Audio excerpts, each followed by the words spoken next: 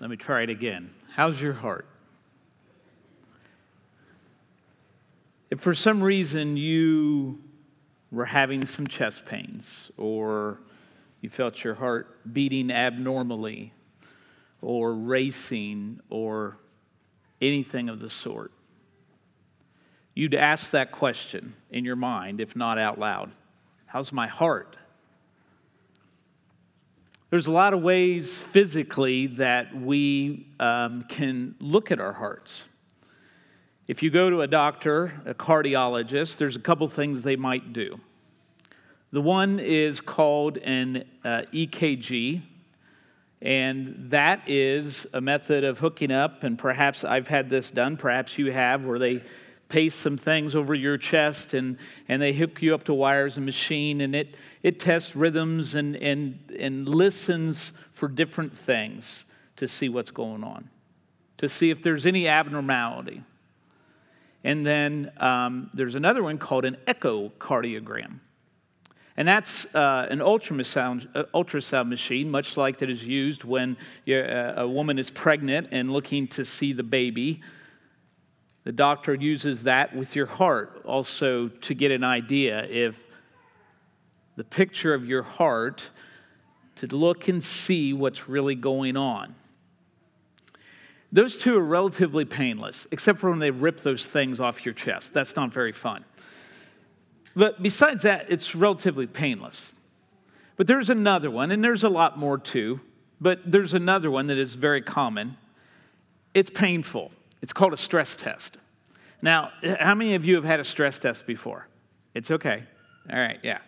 I have too. It's been years ago. And a stress test, they either put you on a bike, a stationary bike, or they put you on a treadmill. The machine of death, maybe you want to call it.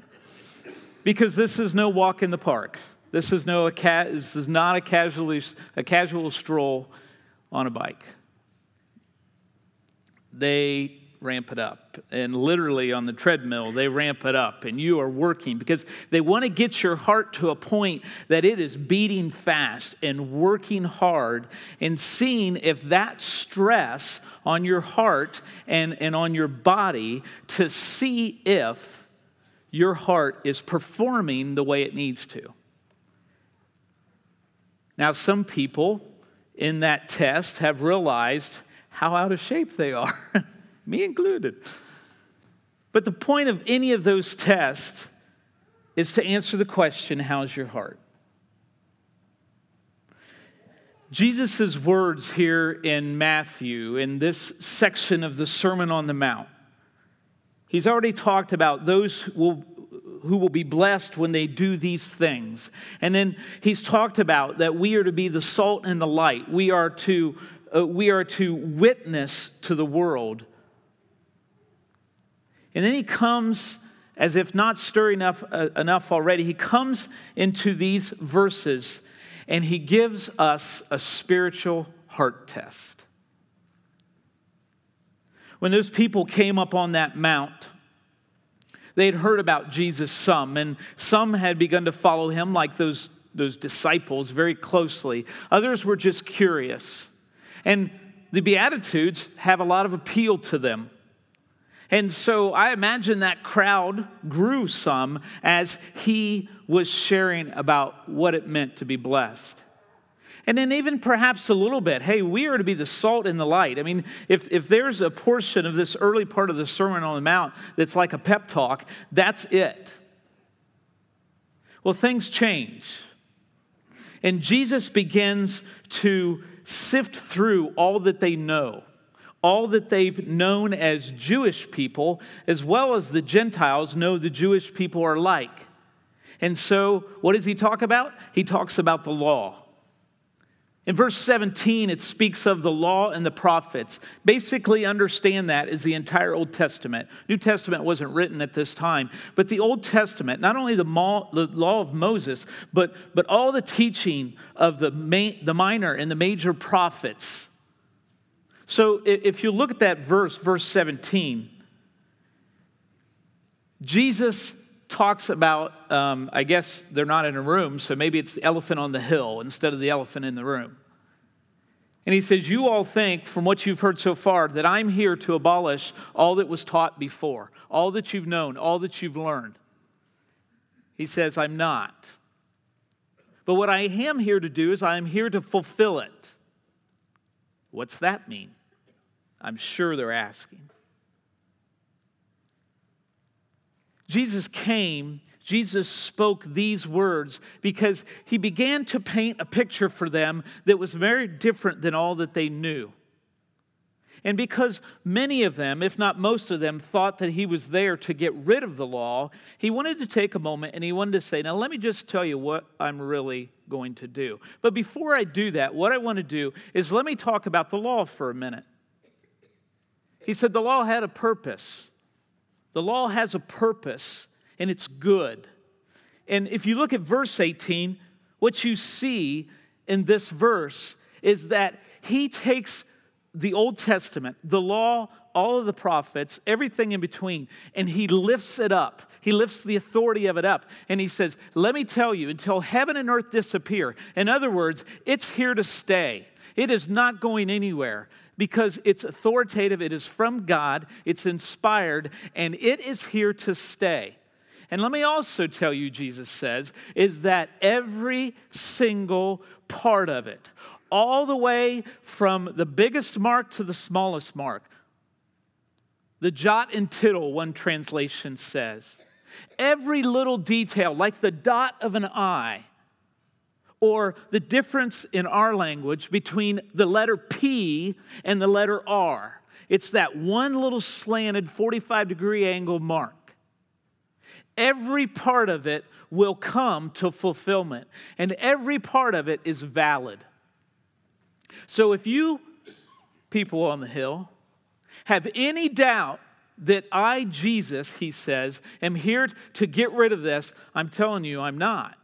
Because it is the law that will be fulfilled in me. Well, I'm sure there was some mixed emotions by this point because there's this sense of, oh, whew, he's not getting rid of the law. That's really good. Because for a Jewish person, the Jewish person, it was their identity. Everything they learned, everything that they were taught, both with civil law, ceremonial law, moral law, all came from the Old Testament. So everything they knew in how to be Jewish, how to follow God, came from that. And so if Jesus was to come in and say, hey, I'm getting rid of that, it would completely destroy everything that they understood that life was about. So he says, I'm not here to do that. Whew, that's good. But I am here to fulfill it in a different way. Well, Jesus, you just said that you're not here and that this law is a really good thing. It's how we follow God. And he says, but you're not. Here's where the heart test comes in. Here's where they're asking the question, how's my heart? Well, I don't know, but I'm following the law. I'm doing all that I've been asked to do, or trying at least. And doesn't that count for something? Look in verse 19. Therefore, anyone who sets aside one of the least of these commands and teaches others accordingly will be called least in the kingdom of heaven. But whoever practices and teaches these commands will be called great in the kingdom of heaven. Probably didn't strike them too much, those comments, because they were taught to obey the law. They were taught to follow all of the commandments, not just the 10, but to follow all of the laws set up for them. They were good, disciplined people. But Jesus begins to allude to something. He begins to allude in this statement that you're not doing it right. He says two words, practices and teaches. And he also alludes to the fact that every part of the law is important. And unless you obey every single part of it, you're missing. You're missing out. For us, we see this in the New Testament in James 2:10. For whoever keeps the whole law and yet stumbles at just one point is guilty of breaking all of it. So they're thinking about this in their mind and begin to wonder and begin to think about their own heart and saying, but I don't follow everything. Nobody can follow everything. You can imagine what stirs in their hearts and their minds. In fact, I don't think we have to imagine, because we all feel it, don't we? You ever felt like, well, I'm just not good enough for God, or I just don't do enough for God, or that Christian is so much better than me, or I'm not even a Christian yet, and I'm just trying to figure out who God is, and all the while it just chops away at us, and it just removes all that's intended for the law to do. The law was never intended to just simply be a set of rules, and Jesus begins to address that. He begins to help us see that the law was to be so much more. The law was to lead us to the God that created us and the God we serve and worship. But when he begins to talk about practices and teaches, what happens is that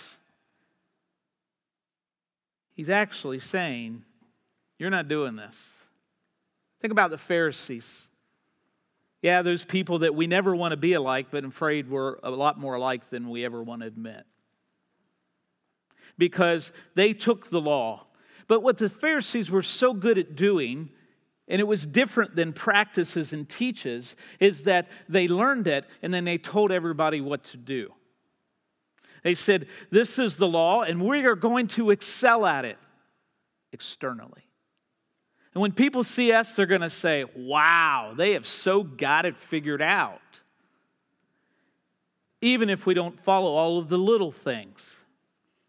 But what was happening is, as Jesus speaks here, he says, wait a minute, you've kind of got this out of order.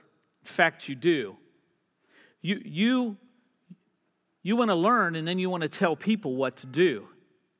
What I'm telling you is that you must practice it. Now, any good believing Christ follower of God, recognizes for us to practice it, we have to know it. It doesn't just magically happen one day that we're following God or doing that in the way that we should. No, what happens is that we learn, don't we? When we accept Christ, we don't know a lot of what it means to follow Christ, but we begin to learn what it means to worship God and serve God. We start to figure it out up here.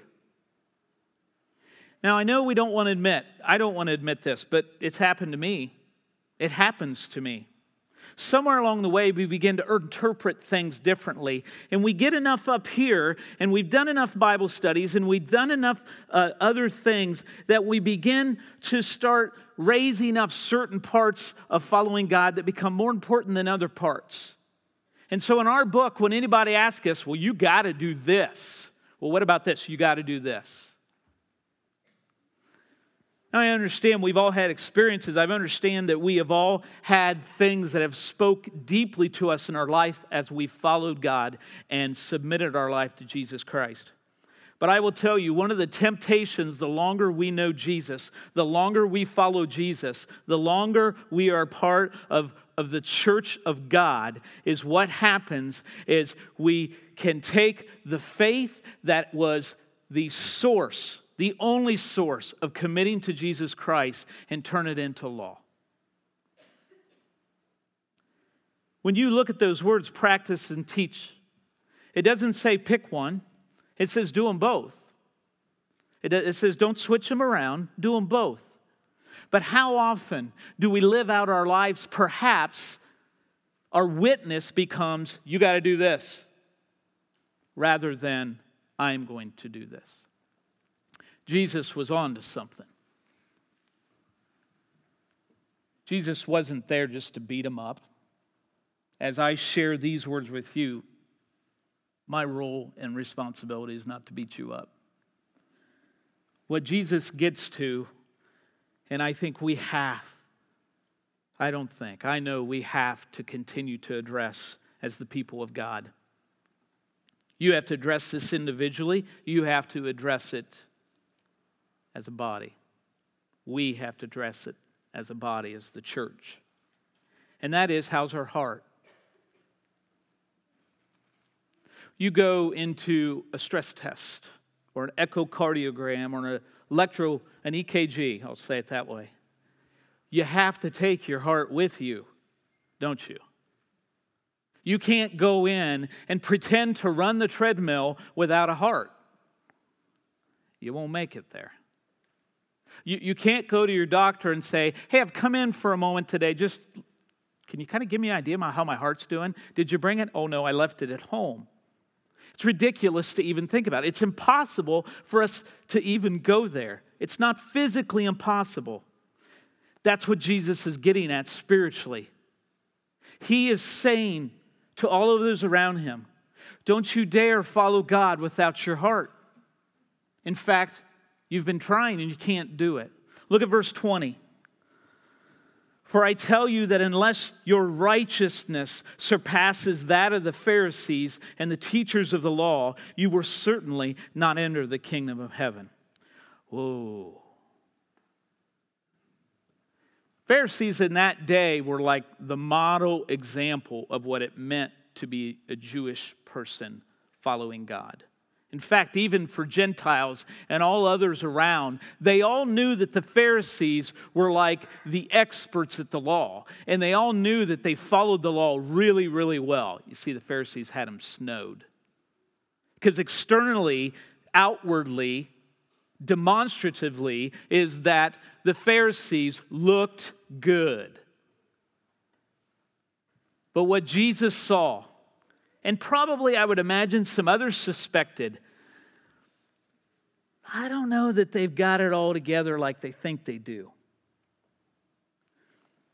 And so think about a field that you may work in. Think about a community citizen. It's somebody who's really good and kind of lifted up as somebody who's really got it figured out. They may be an expert in your field. They may be the model citizen in this community or a community that you're a part of. And imagine somebody coming in and saying, you know what? They don't got what it takes. In fact, if you want to follow God, then you got to do better. Your righteousness, your rightness with God has to surpass, has to be greater, has to be more than what the Pharisees are doing. Think about role models in your life. Think about somebody that you look up to because of who they are.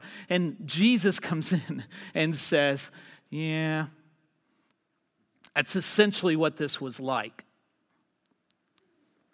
Now, for the Pharisees, I'm sure they were ticked off because Jesus was threatening everything that they knew. But for everybody else, confusion reigned. Because Jesus was saying that they are not as committed as they look. Now, in these verses, Jesus doesn't spend a lot of time elaborating. In fact, we're going to start next week and we're going to move into 6 different examples of what Jesus is talking about here in terms of Pharisaical righteousness and then Christ-centered righteousness. And so we're going to dig through those. But for us today, I want to go back to this last verse, and I want us to think for just a moment about how our heart is.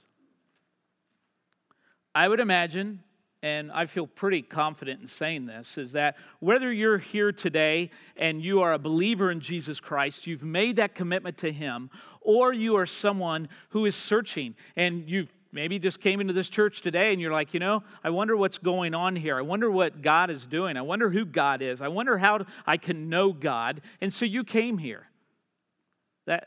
Great, wonderful. That's what the church should be. But no matter where you are, anywhere on that spectrum, is that we have to ask ourselves, how's our heart? Those of you who are Christ followers, let me just address you for a minute. It's so easy for us to think our heart is fine because we've already accepted Christ. I'm not denying that Jesus imputes righteousness. We'll talk about that in a minute. I'm not denying that the work of Christ in our heart initially is a work that endures forever. It is. But there's something that happens in us. There's this sinful tendency. I see it in my own life where I want to keep going back to the law. And here I know that the law doesn't do it. The law cannot be fulfilled. I am imperfect. I am sinful. I cannot do all that the law says to do. I know that. But one of the most frustrating things about following Jesus is that I keep wanting to turn to that. So you say, well, how do you do that? Well, I start saying that, well, this is how we should do this. This is really the way. This is what it looks like to be a Christian here. And this looks like what it means to be a Christian. And we have to do these methods, and we have to do these ways. And I don't ever want to, and I hope I don't seek to change the Word of God. But what the law can do in us, even as Christ followers, is that the longer we follow Jesus, is that we begin to interpret the specifics of what it means to be a Christian in method. And church, we've got to be careful, because what happens is we lose our heart. What happens is everything that we do, every ministry, every program, every discipleship, every mentoring, everything that happens becomes this. How's that? You came to church and your pastor is beating himself on the head. But we do it. Thanks, David, for laughing. They didn't laugh, but you did. I appreciate that. I love you. None of us want to admit this. None of us want to admit that we are trying to follow the law and earn our way. I'm guilty too. And I know Jesus has saved me, and I believe in Him, and I believe in the righteousness that He has given me. But I'll tell you, it's tempting to turn this faith in Jesus Christ and turn it away from here and just do it here. How's my heart? My heart's a little weary right now. My heart's weary because sometimes I feel like the harder I fight in this spiritual battle, the tougher it becomes. Sometimes I feel like I get so off track with things that should not distract me. Sometimes I know that my schedule gets the best of me. All very good things. So my heart's a little weary. How's your heart? I don't doubt that your commitment to God is there. But when Jesus shares these verses, we have to ask the question, where's our heart? Have we in any way become like the Pharisees in Luke 18, who stood by himself and prayed, God, I thank you that I'm not like the other people, robbers, evildoers, adulterers, or even like this tax collector. I fast twice a week and give a tenth of all I get. None of us want to admit to it, but we're tempted. We're tempted to be that kind of Christian. This church has not been known for those types of Christians, but I'll tell you what, every one of us has struggled in this area. Not fasting necessarily, but turning what is here into here. And I'll tell you what happens when we do that, church. What happens is we become divided. What happens is we become self-centered on what we want instead of what God wants. Now, that's not for me to solely determine. That's for us as a body to determine together. But I have to ask you today, how's your heart? How is your heart? We know that our belief in Jesus Christ has given us a righteousness that far surpasses the Pharisees.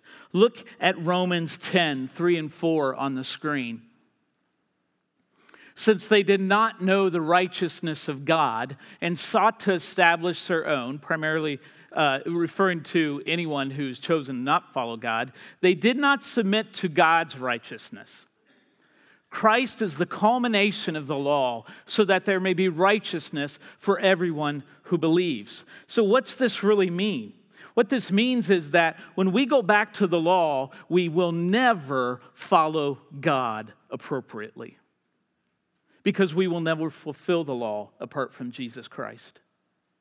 Jesus Christ came and died because he can and has fulfilled the law. He's able to accomplish everything the law intended to bring people closer to God. And so the only way that we can fulfill the law is to follow Jesus Christ. Again, I would never, if anyone ever asked me, I would never have a tendency to say, or even an urging to say, well, I'm not following Jesus, or Jesus' righteousness is no longer good enough for me. Absolutely not. It's always good for me. It's always good for anybody who commits their life to Him. But do I ignore it? Or do I seek to earn it? Because that's where I struggle. Trying harder never helped anybody spiritually. Yeah, we have responsibility. We have actions and steps we have to take. But trying harder often is all about the mind and not about the heart. How's your heart? Are you in a season where you feel embittered because people have beaten you down? How's your heart? Are you in a season where life is just crazy and busy and work is demanding, family responsibilities are demanding, and you keep trying harder, and the more you try, the more difficult it gets? How's your heart? Are you a father and a husband, and you're seeking to lead your family? And if it would be known in secret, you feel like you don't have a clue of how to do that. But yet you continue to try to create a law of your own and do certain things with the best of intentions, but all the while your heart shrinks because you know, and you know God knows, that your heart's not there.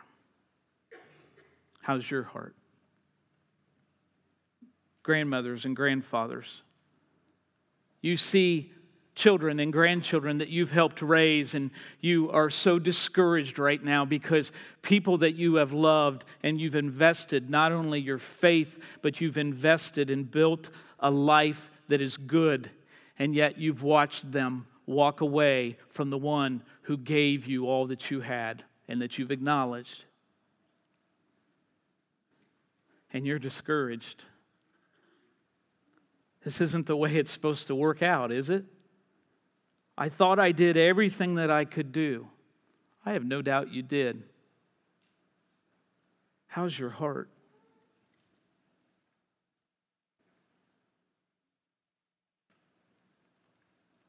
Philippians 3, 8 and 9 on the screen. Paul says, "What is more, I consider everything a loss because of the surpassing worth of knowing Christ Jesus my Lord, for whose sake I have lost all things. I consider them garbage that I may gain Christ and be found in Him, not having a righteousness of my own that comes from the law, but that which is through faith in Christ, the righteousness that comes from God on the basics of faith." Young people, this world is a scary place, and you know it. You just don't want to admit it. You're this close to walking away from God, and you're just waiting until you graduate and get out of your parents' house so that you can decide to live your life how you want to live it. How is your heart? When our hearts aren't right with God, we get caught up in the law. We get caught up in telling others what to do or suggesting that our way is the only way. No, Jesus is the only way. And so I want to challenge you as we close out our worship. And I want to challenge you. And I know I give you assignments from time to time. But I'll tell you, this assignment is perhaps more important an assignment than we've ever had. I want you to do a heart test this week.